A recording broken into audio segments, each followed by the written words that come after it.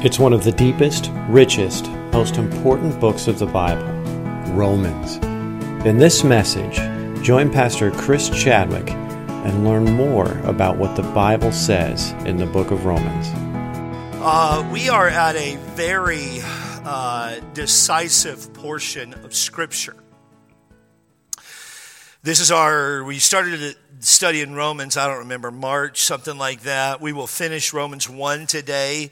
This is our 16th message, not ours, my 16th message out of Romans 1. Most of you could have done it in about one message. It took me 16 tries to get it done today. This chapter will not come to an easy conclusion. As a matter of fact, it's a very challenging and probably the most difficult conclusion I've ever preached in a chapter. I believe this. I said this at the Great 30 service. I believe I've been under more spiritual attack for this message than any I ever remember in, good grief, now 30 years of preaching the Bible. Why? Maybe it's because of the subject matter. Maybe it's because of the challenges of the text or the current conditions in our country and in our world. But there is no doubt this is a very difficult chapter or a very difficult passage.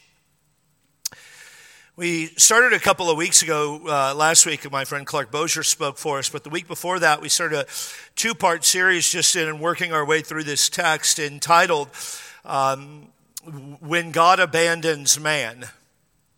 Not a title that's going to win a lot of like Sermon of the Year awards, but it's really what the passage is talking about. And we looked at 2 weeks ago, and here's why I say this. Sometimes people think, well, I'll just do my own thing, and then whenever I'm ready, I'll just come to God and He has to accept me. But you're misunderstanding the character and the nature of God. And though, yes, He is always forgiving, and yes, He is always accepting, there is a point of His abandonment. And we see that in verse 24 and 25. The basis for God's abandonment, where the Scripture says, wherefore God also gave them up to uncleanness through the lust of their own hearts, to dishonor their own bodies between themselves, who changed the truth of God into a lie and worshiped and served the creature more than the Creator, who is blessed forever. Amen. The Scripture says God gave them up. It's a Greek word, paradidomai, and it means this. It means to actively abandon someone. It's an intense verb. It's a very passionate word. And God actively abandons them.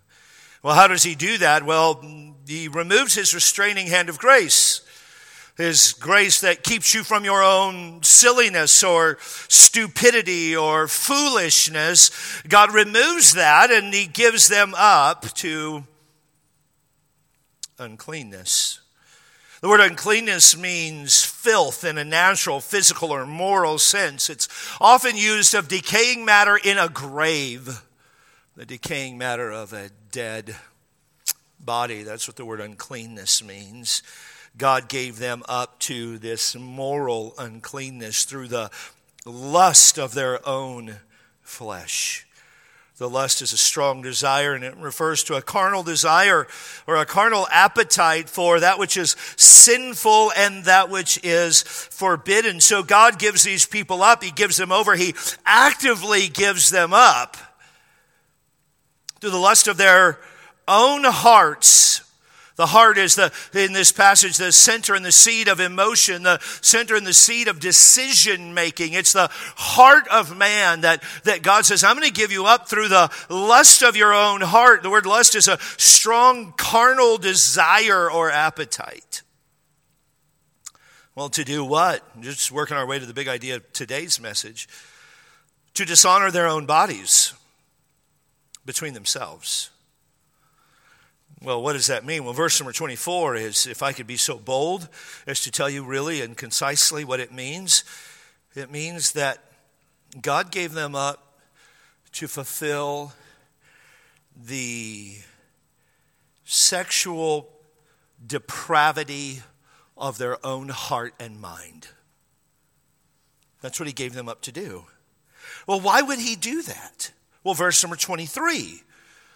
They change the glory of the uncorruptible God. See, everything comes back to our theology or our view of God. They change the glory, that which is reserved for the uncorruptible. The word uncorruptible means unable to be corrupted or not to be diminished in the slightest way. Like all of God's power. You ever hear somebody say, like, I know God's so busy, I don't want to ask him for anything. Oh, dear friend, he is omnipotent. He is all powerful. He can never lose a microwatt of power. He's never been less than fully powerful and fully knowledgeable, omniscient. He's never been less than omnipresent or everywhere at one time. He is the uncorruptible God. And they changed the uncorruptible God into what? Into a statue or an image, the verse says in 23, made like unto corruptible man. They made God look like us. How foolish is that? How many of you have looked at the mirror and kind of been disgusted? Every once in a while I'll look in the mirror and I'll just walk up to Debbie and I'll write her an apology letter like, I'm sorry, you're stuck with this. And she'll be like, oh no, I'm so happy with that. And then I'm like, you need to repent for lying right now, right now. They made God look like corruptible man. And that wasn't low enough. They made God look like a bird. A bird? Or a four-footed beast, a cow or a lion or a tiger. And here's to me, the scripture doesn't, though there's a law of first mention and all of that, the scripture doesn't say specifically, but the depravity to me seems to be escalating here, or to a creeping thing, or creeping things, which is a reptile, and possibly reptiles that live in the water like frogs and snakes. They make God look like a snake? Like a toad?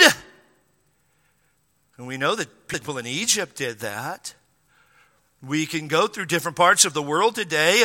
Southeast Asia, we were there in Cambodia one time, and we were driving down a road, and there were statues being made of Buddha and other things, and they have the snake gods, and they have all these other gods that are there. They make God look like these creeping things, and so they changed his glory. They exchanged his glory. They corrupted his glory. They made the glory of God into a statue of a man or a bird or an animal. In verse 24, and God gives them over to uncleanness. He allows them to do whatever they desire to do, listen to what I'm about to say, without restraint. The intent of this, I would submit to you, was to allow them to see their own sin and their self-imposed destruction and to cause them to turn to God. But idolatry never fulfills. It cannot fulfill. That's why if you're trying to work for your fulfillment, your job will never fulfill you. Not in a million years will your job ever fulfill you. It cannot provide fulfillment. Your money cannot fulfill you. Your wife or your children cannot fulfill you. Oh, there's a measure of fulfillment, but there's not true fulfillment that can happen. And God allows these folks to try to find fulfillment in their own hearts, only to find themselves empty and devoid of joy and pleasure that sin promised. You see, mankind was created to worship God. Revelation chapter 4, verse number 11 says, Thou art worthy, O Lord, to receive glory and honor and power, for thou hast created all things, and for thy pleasure they are and were created. Rather than repent of their sin and turn to the Lord, verse number 25, they developed a deeper passion or lust for sin. They changed the truth of God into a lie.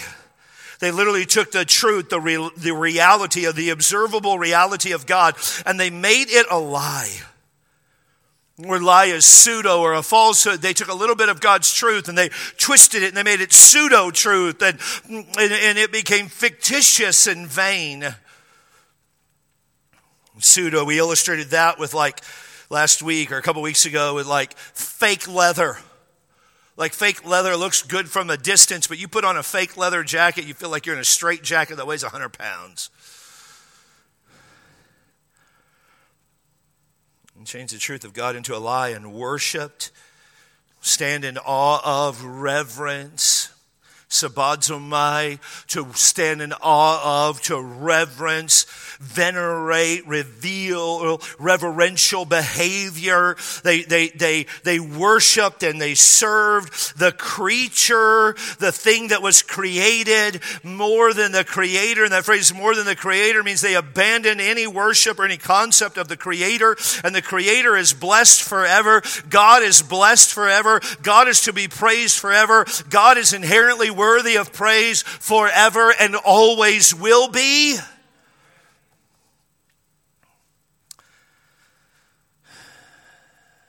This rejection of God by man and man's abandonment of God. Here's what people think, like, oh, I can abandon God and there's no consequence. I can do my own thing and there's no consequence. No. We see the consequence of God's abandonment in verse 26. For this cause, for what cause? For changing the truth of God into a lie and worshiping and serving the creature more than the creator, who is blessed forever, amen. And then we get into our text. For this cause, God gave them up to vile affections. For even their women did change the natural use into that which is against nature. As we follow the progression, we've moved from men making idols to men changing the obvious truth of God. And all truth is God's truth. We understand that, but they changed the obvious truth of God into a lie. And we see for a second time this phrase, gave them up. It's going to be used 3 times. It's the Greek word paradidomai. Again, an intense verb to actively give something up, to actively abandon. I tried to think of an easy, non-offensive way to illustrate give something up. And it's kind of like this, because the idea of an exchange is going on. When I was a kid, my mom would take me to the grocery store. And if I was good and I endured the march through the grocery store, it took forever, and I don't know about any of you, my mom was very frugal, and she clipped coupons, so I knew that by the time we filled our cart with food, that the battle was only half done. But if I went through the grocery store and did right, my mom would let me buy a treat or a toy or a trinket or something. And oftentimes I would go into the store and I would grab 2 of them. I would grab this one and that one. And my mom would say, you can only have one. And I would think about them and I would go through the whole store. And as we're walking up to the cash register, that dear German woman was not very nice when she said, put one of those back. I was hoping she had forgotten through that physical drama that we had just been through. She had not. You've got to give one of them up. And so I would actively paradidomai. I would give one of them up and I would put it back on the shelf and I would actively say, I don't want this one anymore. Or I want it, but I want this one more. A crude illustration of what it's like when God actively gives somebody up, actively abandons them, lets them do what they desire. God gave them up to what? He gave them up to vile affection. You see, the manifestation of man's sinfulness is seen here in verse number 26. They started in idolatry in verse number 23, and God gave them over to moral or sexual perversion. Let me just say this, things like pornography, though it was a little bit different in their day than ours. They didn't have cell phones and computers, but there was still a tremendous measure of porn that would go on in their day. It's certainly accurate in our day. God said, you want to do that? I just have to actively give you up. You can dishonor your own bodies between yourselves. But then we come to verse number 26 and it's escalated. And we must remember this, that moral perversion is the result of God's wrath, not the reason for it. Moral perversion is the result of God's judgment, not the reason for it. Sometimes people say, God has to judge our nation because of the perversion of our nation. Oh, no, dear friend. The perversion of our nation is evidence of the judgment that already exists. The penalty for sin, one author said, is sin itself with all its inevitable consequences. And the judgment comes on these folks because they change the truth of God into a lie. And God gives them up to vile, shameful passions, degrading passions, dishonorable passions. God gives them up to that. Vile affections. The word affection is an interesting word. It's the word pathos. And in this context, it's the soul's diseased condition out of which various lusts spring. Now, if you're a guest, you're like, dude, are you guys always like this? In truth, we just let the text determine what we're going to talk about.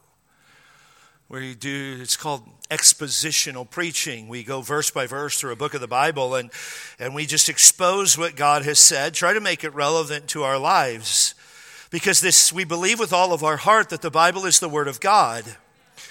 And it's not accidentally written, and God didn't write it to be a punk to us. God actually wrote His Word and gave His commands to protect us and bless us and to bring us joy. And so sometimes we come to these difficult passages of Scripture that if I had the chance to pick, I would probably preach something else. But I don't. God gives these folks up to vile affections. I'm told by people who are students of Greek literature, and I am not, other than the Bible, really a student of Greek literature, though I have to study it from time to time. But the Bible, this part of the New Testament, was written in Greek, and as Paul uses this phrase, vile affection, I am told that this term is almost exclusively, if not exclusively, used for homosexuality. And God gave them up unto vile affection. In his wonderful book that every Christian should read, Sam Albury wrote in the book, Why Does God Care Who I Sleep With? He quotes an author who says, sex is God's appointed way for two married people to reciprocally say to one another, I belong completely, permanently, and exclusively to you. Let me say that again. Sex is God's appointed way for two married people to reciprocally say to one another, I belong completely, permanently, and exclusively to you. That's what sex with your married spouse says. That's why it's supposed to be engaged in regularly. Well, how regular is regularly? Many times each week. Many times. I can't believe you're saying that. Well, come back in February. This is nothing. St. Valentine's got nothing on a Baptist preacher who knows the Bible. And if you want help before that, come earlier. It's all over online. Matter of fact, Debbie and I are writing a book about it this year. We're going to take a 9-month vacation to do it, though. But sex is God's appointed way for two married people to reciprocally say to one another, I belong completely, permanently, and exclusively to you. And then Albury gives this commentary. If this is so, and it is, sex has beautiful and radical implications, or it has beautiful and radical implications for our attitude towards sex. To reduce sex to being a means of getting pleasure or actually to hold back from someone what is meant to be complete, permanent, and exclusive form of self-giving. We might think we're giving someone the gift of a sexual relationship, but if we're not giving our whole self to them fully, then our gift turns out to be a lot cheaper than it first appeared. And that's what vile affections do. They're just cheap. They're just cheap. It's without value. Well, how does this vile affection play out? Well, we see two groups of people mentioned here. For even the women did change the natural use into that which is against nature. They did change. They exchanged. They converted from one state to another. They put something in place of another. They switched it. They did change. The natural use, the word natural means established by God in nature. It's in accordance with a proper view of nature. You can see it in nature, the natural use. You don't have to be a doctor or a scientist to go, oh, this makes sense. It's natural. The word use here is Tresis, the Greek word tresis, it means function, and it was commonly used of sexual intercourse. In the context, the term would refer to nothing other than intimate sexual relations. Even the most pagan societies would recognize the clearly obvious fact of nature. This makes sense. It's the natural use. And they would understand that homosexuality is abnormal and unnatural. And its abnormality is unique to mankind. So it's against nature. It's against how God ordered the world. That's what this text says. The natural use into that which is against nature. And Paul mentions here the women before he deals with the men, and commentator Charles Hodge thinks the reason for this, and I think it's profound, is that ladies, women are always the last, he says, to be affected in the decay of morals, and their corruption is therefore proof that all virtue is lost. You can remember as a kid, the idea of a lesbian woman was almost unheard of.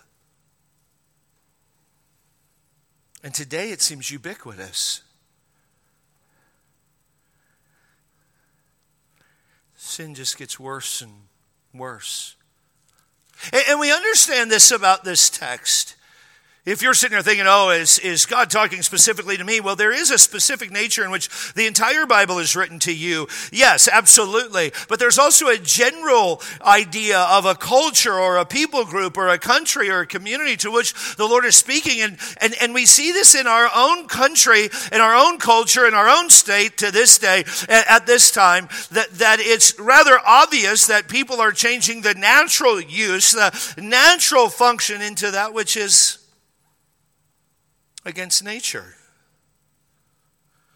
Not only is it women, we also see that the men, and Paul deals longer and more passionately with men. Likewise, also the men leaving the natural use of the woman. I mean, he's in reference to their sexuality here and God's judgment, that part of the judgment of mankind is that they would leave the natural, the obvious use in a physical sexual sense, that they would leave that with the men, would leave the body of the woman or their wife, and they would be attracted to men.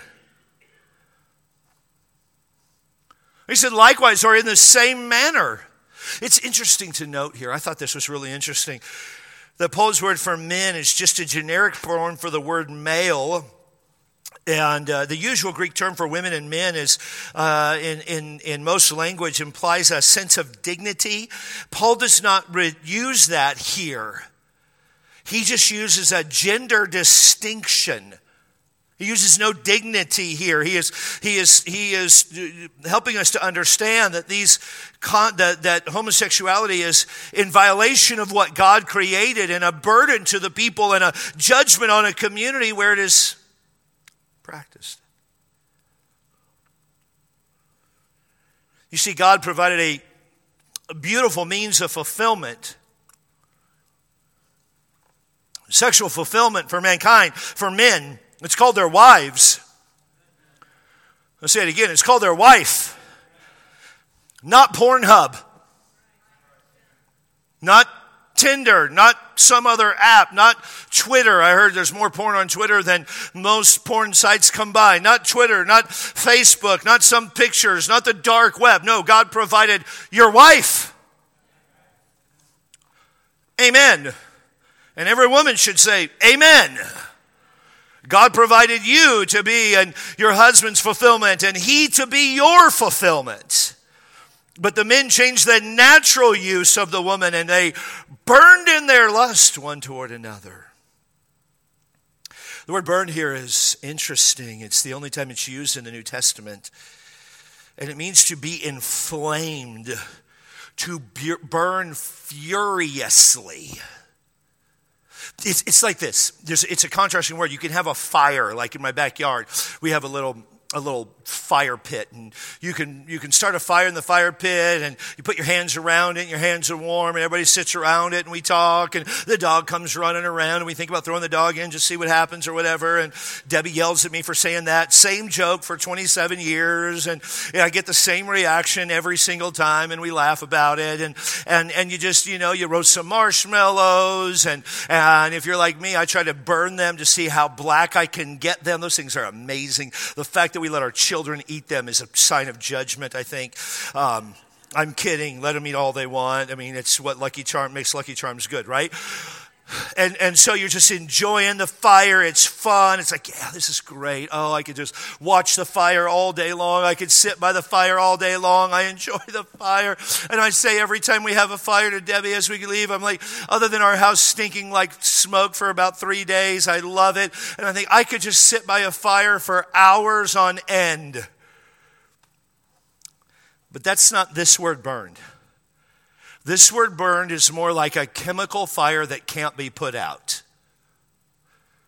You remember, I think it was the Baham Richard in San Diego Bay when it was tied up to the pier about a year ago, when it caught fire down in the belly of the ship, and it just burned for weeks on end, and they tried to put it out and they couldn't get it out, and it caused hundreds of millions of dollars worth of damage, and people, unless they were in special suits with special gear and oxygen masks and all of that, weren't allowed to get close to it because it was a chemical fire in nature, and it was hot, and people were in grave jeopardy if they got too close. That's the idea of this word burned.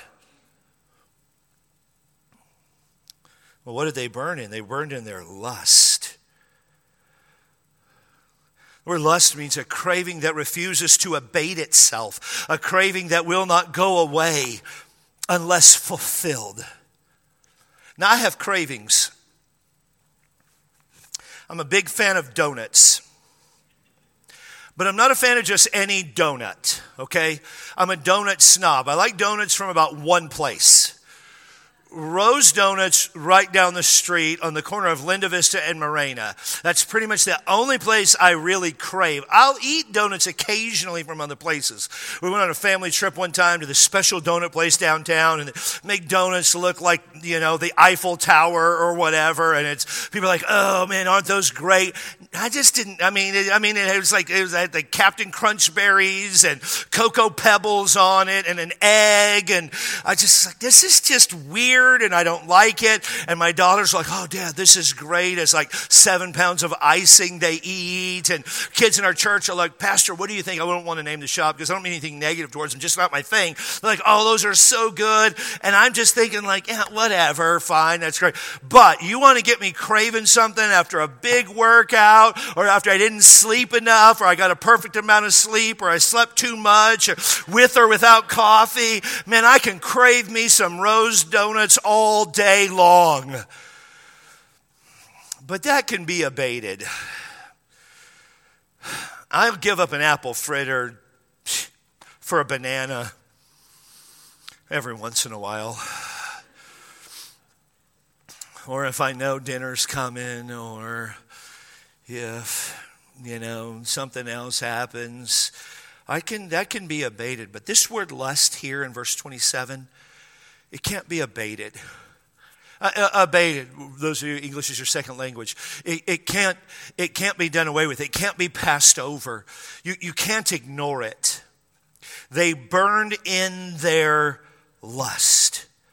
I thought about how do I illustrate this, and I'm reminded of the story in Genesis chapter 19 of Lot, who is in the city of Sodom and Gomorrah, and Lot was the nephew of the patriarch of Israel, Abraham, and Sodom and Gomorrah was a wicked city known for their perversion and vileness, and known for not caring for the poor and a lot of other things that they did that were sins. And it was a city wholly given to homosexuality and just perversion in that way. And two angels come in and they tell Lot, they come into his house, they walk through the city and they come into his house and they tell Lot, they said, we're going to destroy this city tomorrow. And while they're in Lot's house, telling Lot to get his family out of the city because it's going to be destroyed, the men of the city Genesis 19, 4 and 5 talk about it. They come to Lot's house and they begin to bang on the door and they begin to yell at Lot to bring hither. Here's what verse number 19 says, or verse number 5 says of 19. And they called unto Lot and said unto him, where are the men which came to thee this night?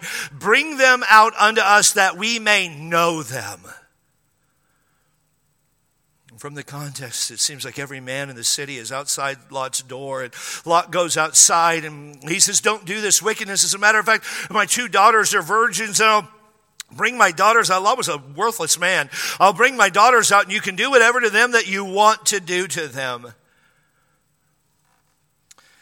And Lot's arguing with the men at the door, and the 2 angels that are in the house grab Lot and they pull Lot into the house. And it says in verse number 11 of that text, and the angels smote the men of Sodom and Gomorrah. They smote the men that were at the door of the house with blindness, both small and great, so that they wearied themselves to find the door. Here's the thought. Even in their blindness, they were so lustful and so filled with passion that even in their blindness, they didn't stop trying to get to the door to find these men.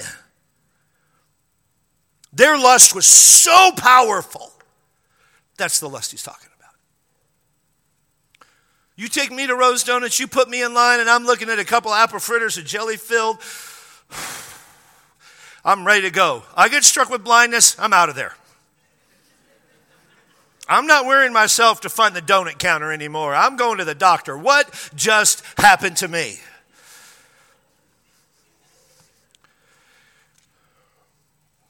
Even their blindness didn't stop them. Verse 27, their lust one toward another, men with men. You don't have to be a Bible expositor to understand what he's talking about there. Working that which is unseemly, deformed, a thing that shames oneself, working that which is against nature, and receiving, obtaining, the word receiving is to obtain, and obtaining or receiving in themselves. What they get from this is the recompense of their error, which was meat. Recompense is it's a transaction. It's an economic term. It's a term of commerce. It's a transaction between a buyer and a seller. You go to the store and you want to buy something. You go to the counter and you give them cash or a check or your debit card, and there's a transaction. You give them money. They give you said item. That's recompense. You paid for it. You got it. Here's the recompense. You delved into homosexuality. Here's the reward. Here's the recompense. The recompense of their error. A synonym for sin. And then there's this word that we have to do some work on, which was meat, which was unavoidable. The word meat means unavoidable.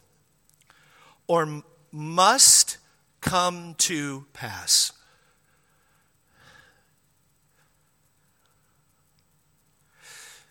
You see, sometimes if you speak truth, people say, well, you're just being a jerk and unkind and homophobic or whatever the case may be. No.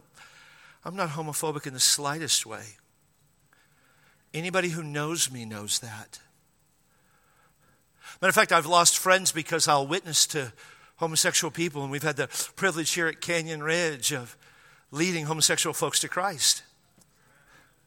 Matter of fact, the guy who helped us decorate this auditorium was a young gay guy that we met through one of our members, and he was a graduate of the Art Institute of San Diego, and he came here and helped us, and he sat on that row right there, third seat in.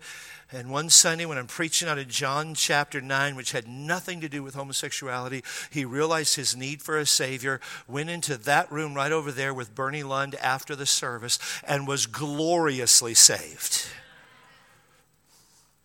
So there's zero amounts of homophobia or homophobic tendencies or thoughts.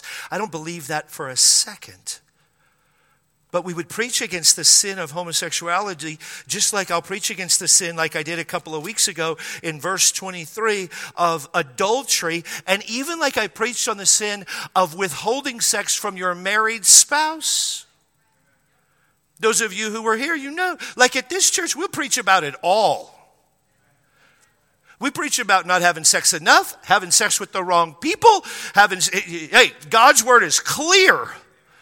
More people ought to be saying amen right there. We preach against young people having sex with themselves while watching videos. Why? Because we want what is right for you. We don't want you to endure the judgment and the suffering and the punishment of God, which is meat. It's unavoidable.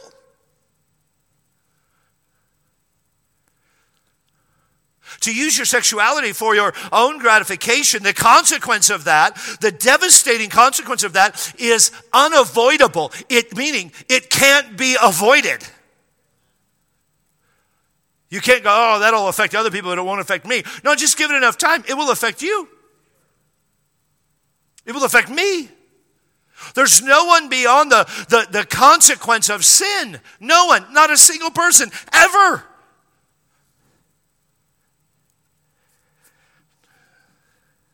Sam Malbury in his book, I'll quote him twice today, 2 different books, he makes this statement in his book, Is God Anti-Gay? He rightly says, sexuality is like a Post-it note. The first time you use it, the Post-it note sticks well, but when it's reapplied too many times, it loses its capacity to stick to anything. We're simply not designed for multiple sexual partners. Sex becomes less relational and more functional and less satisfying as a result. Casual sexual encounters are made to look harmless and fun in most sitcoms, but the consequences in real life are far more serious. Emptiness and brokenness and devastation abound. We should not be surprised. Sex is designed to irreversibly bind two people together. Sex is designed by God to irreversibly bind two people together. That's why we tell young people and single people, listen, stay celibate. Keep your virginity for that person that you will be married to for the rest of your life.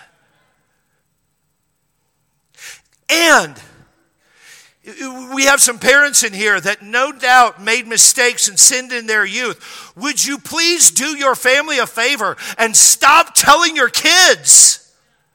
When parents are like, well, I just tell my kids I messed up. I wasn't perfect. I want them to know. You're a fool. You're a fool. You literally are giving Satan an inroad into the life of your children to say to them, Mom and Dad screwed their life up totally. You'll be fine too. Stop. Stop living in your past like it's something to be gloried and then going, by the grace of God, I am where I am. You loser, stop it. Don't ever say that to your kids. Your kids should never know that. Well, I don't want to be a hypocrite.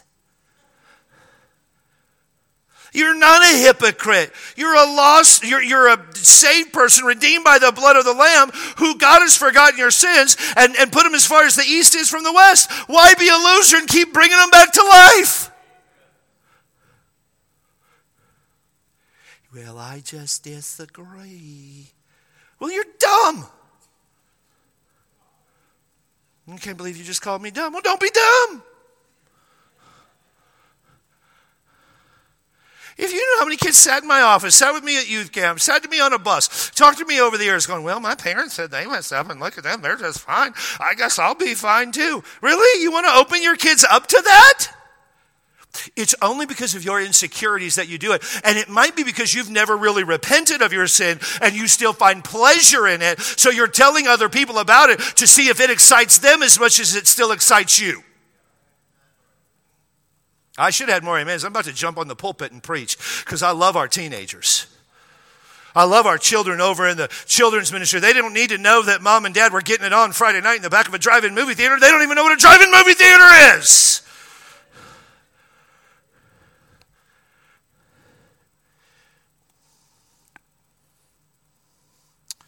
Homosexual behavior is like all forms of sinful sex outside of marriage. It's destructive. I'll get back to my notes here. I normally stay in less trouble that way. The Gay and Lesbian Medical Association website described the following detrimental effects associated with same-sexual practices. And they said this: those who engage in same-sex practices have higher rates of HIV, AIDS, substance abuse, depression, anxiety, hepatitis, sexually transmitted illnesses, anal papillonia, HPV, gonorrhea, syphilis, chlamydia, certain cancers, alcohol abuse, tobacco abuse, eating disorders, and in subsets of the culture, obesity. The same website features page 10 things lesbians should discuss with their health care provider. And it says this is a quote from the website: lesbians have the richest concentration of risk factors for breast cancer than any subset of women in the world, and lesbians have a higher risk for many of the gynecologic cancers. The same website, the GLMA website, gives 10 things men should discuss with their health care provider. Gay men may be at higher risk for death by prostate, testicular, or colon cancers. In my discussion with many people in the LGBT community, the common refrain is that people face these struggles because they don't have acceptance or approval. In February of 2009, the Canadian Gay, Lesbian, Bisexual, Transgender League group, they filed a human rights lawsuit against the Canadian government and Healthcare Canada, asserting that Canadian GLBT populations had poor statistics for life expectancy, 20 years shorter than the average person. Just gay people had a 20 years shorter standard than the rest of society, which is terrible. I hate that. It's horrible. The risk factors included, according to Canada, suicide, alcohol and illicit drug and substance abuse, cancer, infectious disease, HIV, AIDS, and depression. This is noteworthy in that they were challenging Canada. They were claiming negative health statistics attributed to them being gay, lesbian, bisexual, or transgender as a function. They were suing them because they said it's a function of just who we are, and we're not accepted, and we need more acceptance. But the Canadian government provides a highly supportive government. They celebrate homosexuality in their liberal churches. The public is coerced into silence by hate speech codes. Literally preaching this message here today would land me in jail in the country of Canada. They have high hate speech codes. They reject the scripture, yet poor health indicators for the GLBT populace remains. This demonstrates that acceptance and affirmation of same-sex sexuality is not the promised antidote for the problems inherent with gay, lesbian, bisexual, or transgender sexuality. It's simply the conclusion of God's abandonment. And we see the conclusion of God's abandonment in verse 28 through 32. They did not like to retain God in their knowledge. In verse number 23, they wanted to change God into a statue. In verse number 25, they wanted to change the truth of God's word into a lie. And in verse 28, they wanted every vestige of God removed. They didn't want God at all. They did not like to retain God in their knowledge. Retain means to possess. So God paradidomai, God gave them over in verse number 28 to a reprobate. Now remember, this is talking about society in general, and there's a specificity to it. To a reprobate, meaning undiscerning, void of judgment, abominable. That's what the word reprobate means. An abominable mind to be abhorred by God and man. Mine is the seed and the center of the emotions, of the thoughts. They have a mind that is abhorred by God and man. Without judgment, that's what reprobate. Void of any judgment, not distinguishable, no discernment at all.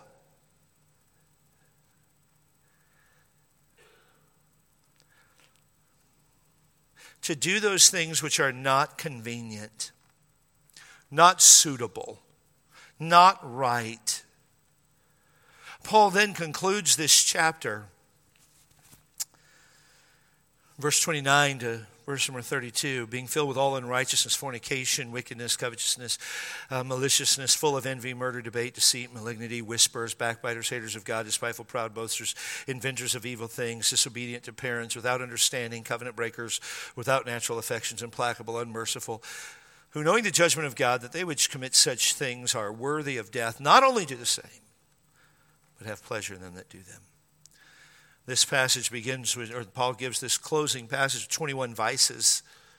The list is not really neat in its classification. It's kind of broad, but it begins with 4 general sins, which these people have been filled in every kind of wickedness, every kind of evil, every kind of greed, every kind of depravity. That's what's going on in the world. That's what they're filled with. And then 5 more sins. They are full of broken, and it depicts a broken human relationship. They are full of envy and murder and strife and malignity. It's malice, deceit and malice. They're backbiters. They're whisperers. They follows with 4 more. They portray different extreme forms of pride. They are God haters. They are insolent, despiteful. They always find a problem. They're proud. They're so proud they won't listen to anyone. They are boasters, boastful. They are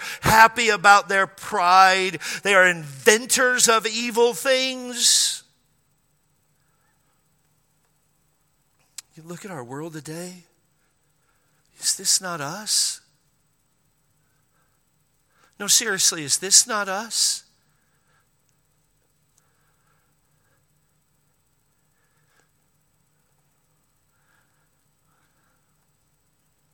It's like I talk to people sometimes and they're like, oh, Pastor, you don't want to know about that. Well, why don't I want to know about it? I like learning new stuff. Tell me, well, it's just really wicked and we don't want you to know about it. You don't want me to know about it? Why do you know about it? And then they tell me, I'm like, dude, I didn't want to know that.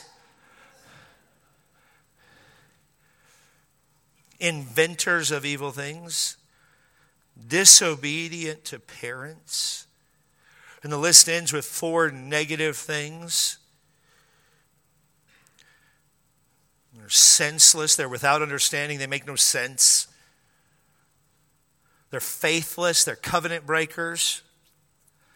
Without understanding, they're covenant breakers. They're faithless. They don't keep their word. They're heartless. They have no natural affection.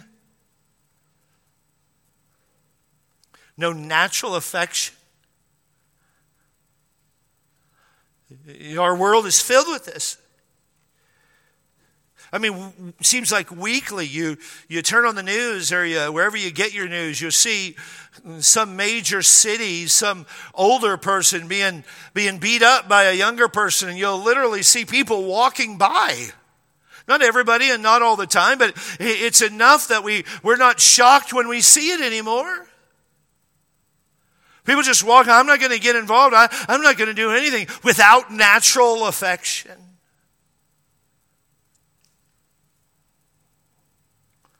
Implacable, heartless, ruthless, unmerciful. God says, hey, you want to do your own thing? Fine, this is what you have. This is what you can do. I mean, this is the conclusion of God's abandonment.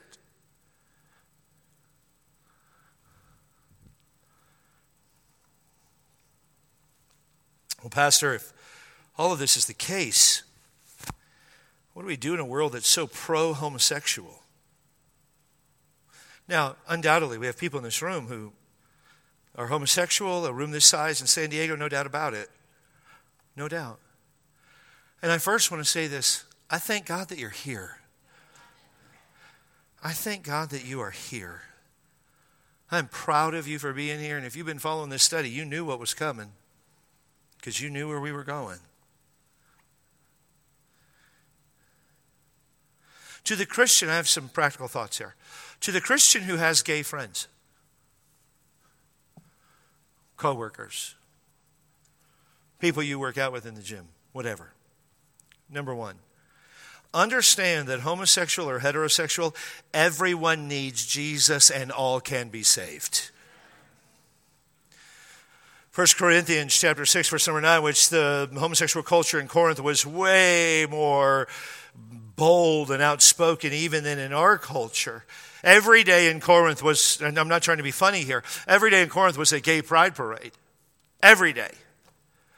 The Roman culture, it was the not only the allowed, not only the expected, but the encouraged form of sexuality in the Roman culture. Women were used for progeneration. Women were used just to have offspring. It was the part of the culture. Notice what Paul says. Know ye not that the unrighteous shall not inherit the kingdom of God? Be not deceived. Neither fornicators, that's any sex outside of marriage, porneia, including pornography, anything like that, sex with a prostitute, premarital sex, anything, nor idolaters, nor adulterers, sex when you're married with somebody other than your wife or husband, nor effeminate, that would refer to like transgender folks, nor abusers of themselves with mankind, nor thieves, abusers of themselves with mankind, that would be homosexuals, nor thieves, nor covetous, thieves and covetous, that would include all of us in this room, nor drunkards, nor revilers, nor extortioners shall inherit the kingdom of God. So this is what Paul is saying to the church at Corinth. Pretty much nobody's going to heaven. And yeah, you're included. If Paul stopped the letter to the Corinthians there, what a bummer. But notice what he says in verse number 11. And such were some of you. You were fornicators, you were idolaters, you were adulterers, you were effeminate, you were effeminate, transgender, you were homosexual, you were thieves, you were covetous, you were drunkards, you were revilers or fighters, you were extortioners. That's what some of you were. But you are washed, you are sanctified, you are justified in the name of the Lord Jesus and by the Spirit of our God. Hey, your life might be jacked up. You might be in deep sin, but don't think for a moment that Jesus Christ can't save you. Don't think for a moment that he won't save you. He says, any that comes to me, I will in no wise cast out. He doesn't care where you're from. He doesn't care what you've done. His blood will wash away all of your sin. Well, Pastor, I heard somebody say that God won't save them. That guy's an idiot. Run as far as you can from him. You say, well, I believe it. I'm not coming back. Fine. No, there's a door. Well, I know some churches, they'll kick people out who are homosexual. Not churches that love Jesus. Why? Well, one of the reasons is because in 1 Corinthians chapter 6, we're all listed in that. Every single one of us are listed in that. There's not a person that is free from this list. No, we are all listed here. And all of us need to be saved by the blood of Jesus Christ, who died on the cross of Calvary for our sin. And if you're here today and don't know Jesus as your Savior, he promises to save you regardless of what you've done. Whether you're heterosexual or homosexual, you need Jesus and he will save you. Number 2, remember that we're all in desperate need of grace. Romans 6:16, know ye not that to whom you yield yourselves servants to obey, his servant you are to whom you obey, whether of sin unto death or obedience unto righteousness. But God be thanked, you are the servants of sin. But ye have obeyed from the heart that form of doctrine which was delivered unto you. Being made free from sin, you became the servants of righteousness. I speak after the manner of men because of the infirmity of your flesh. For as ye have yielded your members to uncleanness and iniquity unto iniquity, even so now yield your members servants to unrighteousness unto holiness. For when you were the servants of sin, you were made free from righteousness. What fruit had ye in those things whereof ye are now ashamed? The end of those things is death. Being made free from sin and become the servants of God, ye have your fruit unto holiness and the end to everlasting life. Here's all Paul is saying here. You and I are all in desperate need of grace. Number 3, I speak more to Christians who grew up in a Christian culture. Understand that homosexuality is a part of our culture. I talked to a woman one time who was in her 60s. She said of her sons that were in their 20s and 30s, I just don't want them to know about homosexuality. She said like last year. Really? You don't want your 20-year-old to know about that? She goes, no. Ma'am, they already do. Oh, not my kids. Yes, they do. Unless they're under a rock. And they weren't. They knew. They just looked at their mom like, you have no idea. It is part of our culture. Number 4, it's good to have evangelistic relationships with gay people. It's good to have evangelistic relationships with all people. What do you mean an evangelistic relationship? Where the primary thought of your relationship is, I want them to go to heaven with me, so I'm going to pray and work to see them come to Jesus Christ. I'm going to have a relationship with them. Number 4, pray for an open door to share the gospel. That means that the first time you meet them, you might not lay them down and preach an hour-long message like I'm doing today. And I know some of you are going, it's only been an hour? I get it. Number 5, spend time listening to their story. Spend time listening to their story. I remember one of the first gay men I had the privilege of witnessing to and leading to Christ. I sat over at the Starbucks by Ralph's on Mission Center Road, right across from Hazard Center. And we were just sharing a cup of coffee, and I called him by name. I said, bro, tell me your story. And I told him mine. I asked him to tell me his. And by the time we got done, and I heard about, literally, he was in his mid to late 20s, how I'd heard about decades of abuse in his life. I literally just sat there, almost a 275-pound Baptist pastor sitting across from a 125-pound gay guy at a Starbucks, and we're both sitting out front just weeping. It looked like we were breaking up. I'm not kidding you. I'm just weeping as I heard his story. But I wept so badly I couldn't even witness to him that night. I just prayed with him. Just heard his story. Listen to their story. And never forget the gospel has the power to save all men. I want to speak to this group of people for just a minute, those struggling with homosexuality. I know this message was hard for you to hear.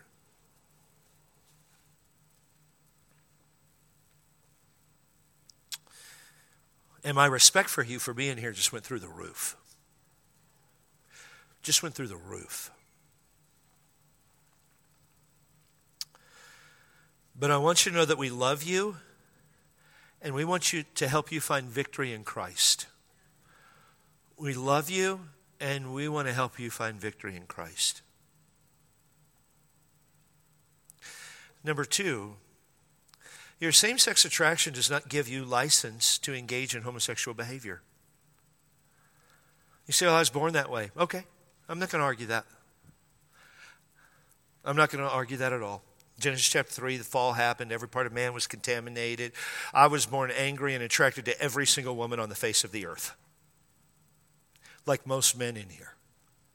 And I can't act on that. Some of you are born, depression is maybe your ditch. Some of you are born with hyper-addictive personalities. That might be your ditch. We all have a ditch, but we just can't act on it. We just can't act on it. Regardless of how we're born, we can't act on that. Number 3, God can change your desire. But that's never promised in Scripture. That's never promised in Scripture. This may be something that you have to die to daily. It may be a life of celibacy for you. It may be a life, you say, Pastor, I don't think that's fair. We live in a sin-cursed world, and can I be super candid with you? It's not what I would pick for anyone either. But to violate God's word is going to lead to a far, far greater judgment than you could imagine.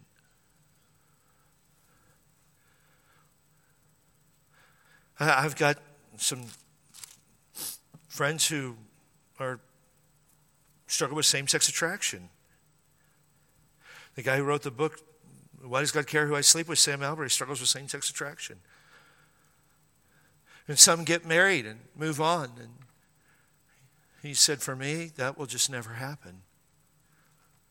I'll pastor and love people for the rest of my life, but I'll do it as a single celibate man who has to die daily to this.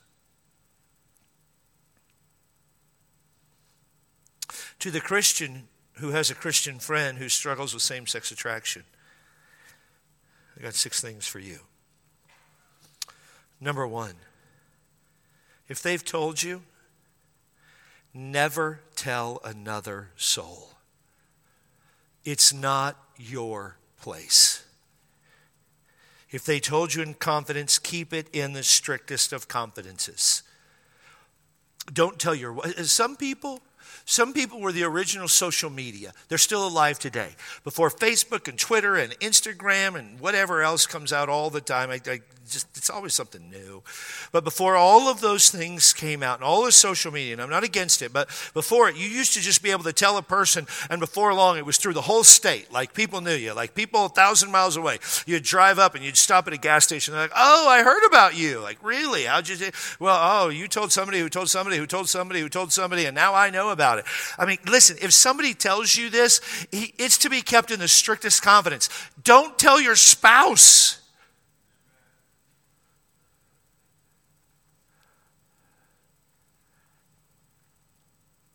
Tell your pastor, we probably already know. We'll pray with you, encourage you, but leave it at that. Don't tell another soul. Even if they say they don't care, don't tell another soul. Number 2, be a consistent or constant encouragement.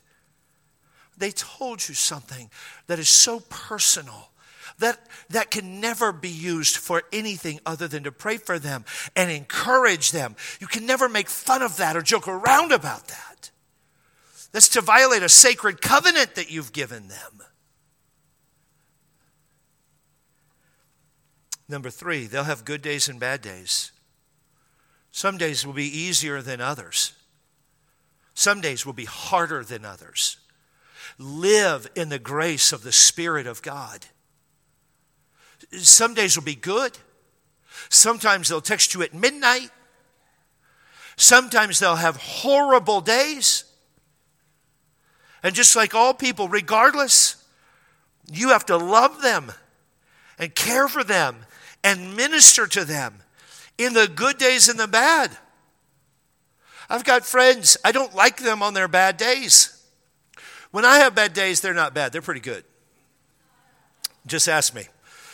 Don't ask my wife, don't ask my kids, and don't ask the people who work with me. But you realize, I'm being stupid there. We all have bad days. And some of us are the biggest jerks in the world when we have bad days. Some of you, all you have are bad days. I can see right now, this might be one for you. But they'll have good days and bad. Live in the grace of the Spirit of God. Be able to overlook their bad days by the grace of the Spirit of God. You don't need to respond to everything.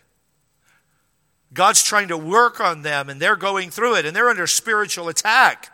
No, hear me. They're under spiritual attack. Just like we are. Just like you are. Number 4, don't use discouraging words like queer or, oh, that's so gay. No, don't ever do that. That devalues their struggle. Well, I'm just being funny. No, you're being hurtful and a jerk.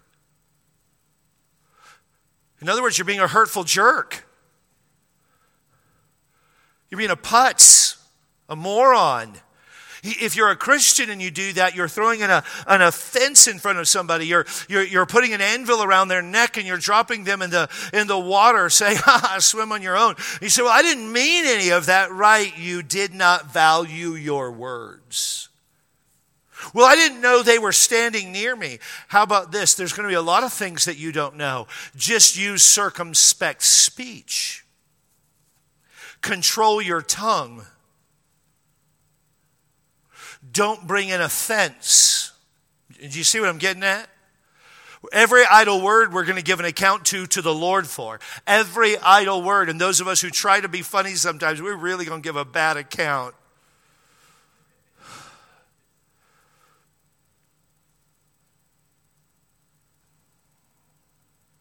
Number 5, open your heart and your home. Open your heart and your home. My home is my sanctuary. Okay, Western American, God did not give you your home to be your sanctuary. God gave you your home as an instrument to minister to other people with the gospel of Jesus Christ. That's why God gave you your home.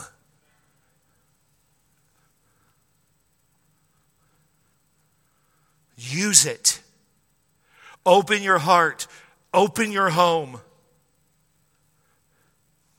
I had people say to me one time, I preached a message and I shared an illustration one time. I preached it at my alma mater one time, and I preached a message about leading a gay guy to Christ. Just, not the message, I just shared an illustration. I think that was the last time I was ever asked to speak there, but whatever. And I had people come to me because I said in that message, I said, man, I put my arm around this guy and I just shared with him the gospel of Christ. And through a series of events, talked about he was the guy that got saved here at Canyon Ridge. And I told that story. And we were like, Pastor Chadwick, you'd have gay people in your home? Well, yeah. Really? Yeah. Well, this is kind of the Lord's house, and he wants them here, and his house is more important than my house. So I just figure, like doing math, it's all good. Open your heart and your home. And number 6, the church ought to love sinners more than the world does. The church ought to love sinners more than the world does. I know some of you here this morning, you're trying to keep your family from all sin, as I am as well. I want to keep my kids unspotted from the world, as the Bible commands. But that doesn't mean that we don't reach people who can be reached with the gospel of Jesus Christ. If I was to keep my family sin-free, then I would have to move out. And so would you. And so would you. You can't dissociate that from the Scripture.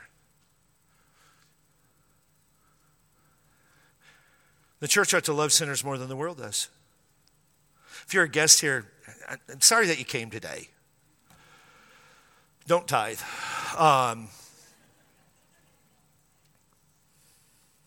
But let me speak to the members of our church for a second. I mean, you could listen. But we're going to be a church that accepts everybody regardless of who they are and regardless of how they come in.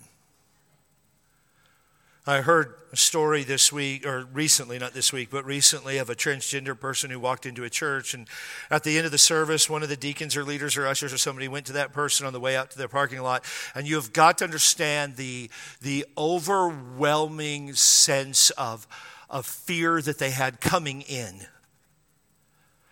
And one of the leaders in the church, as they're walking out to the parking lot, went up to that person and they said, yeah, this isn't the place for you. No need for you to come back. Let me be super candid with you. If you ever say that, I will say the same thing to you. As I key your car, I will have the teenagers act sinful in front of you with bass. No, I'm kidding. I'll stop. We're online. Tonight we won't be. No, we're going to be a church that loves sinners. You say, what if somebody comes in, Pastor, and they are transgender? I'll tell you what I'm going to do. I'm going to walk up. I'm going to shake their hand. If I know them, I'm going to give them a hug. I'm going to share with them the gospel of Jesus Christ. I'm going to try to get them to sit with somebody that I love, that I know will love them. And I'm going to preach the glorious gospel of Jesus Christ that saved this wretched sinner and can save any wretched sinner. Aren't you scared of them? No, not at all. Not at all. That's why I do CrossFit. No, that's why I'm a Christian.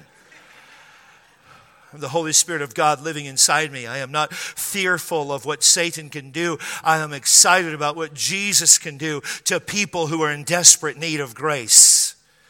And our church will love sinners more than the world does. More than the world does. I said this at the Great 30 service, which went equally as long. I don't know how to conclude this message. We have 3 pastors in the room other than myself this morning that are paid to speak publicly, and they probably all could come up with a very good conclusion. I am simply going to tell you this. If you're here this morning and you don't know Jesus Christ as your Savior, whether you're homosexual or heterosexual, Jesus Christ wants to save you.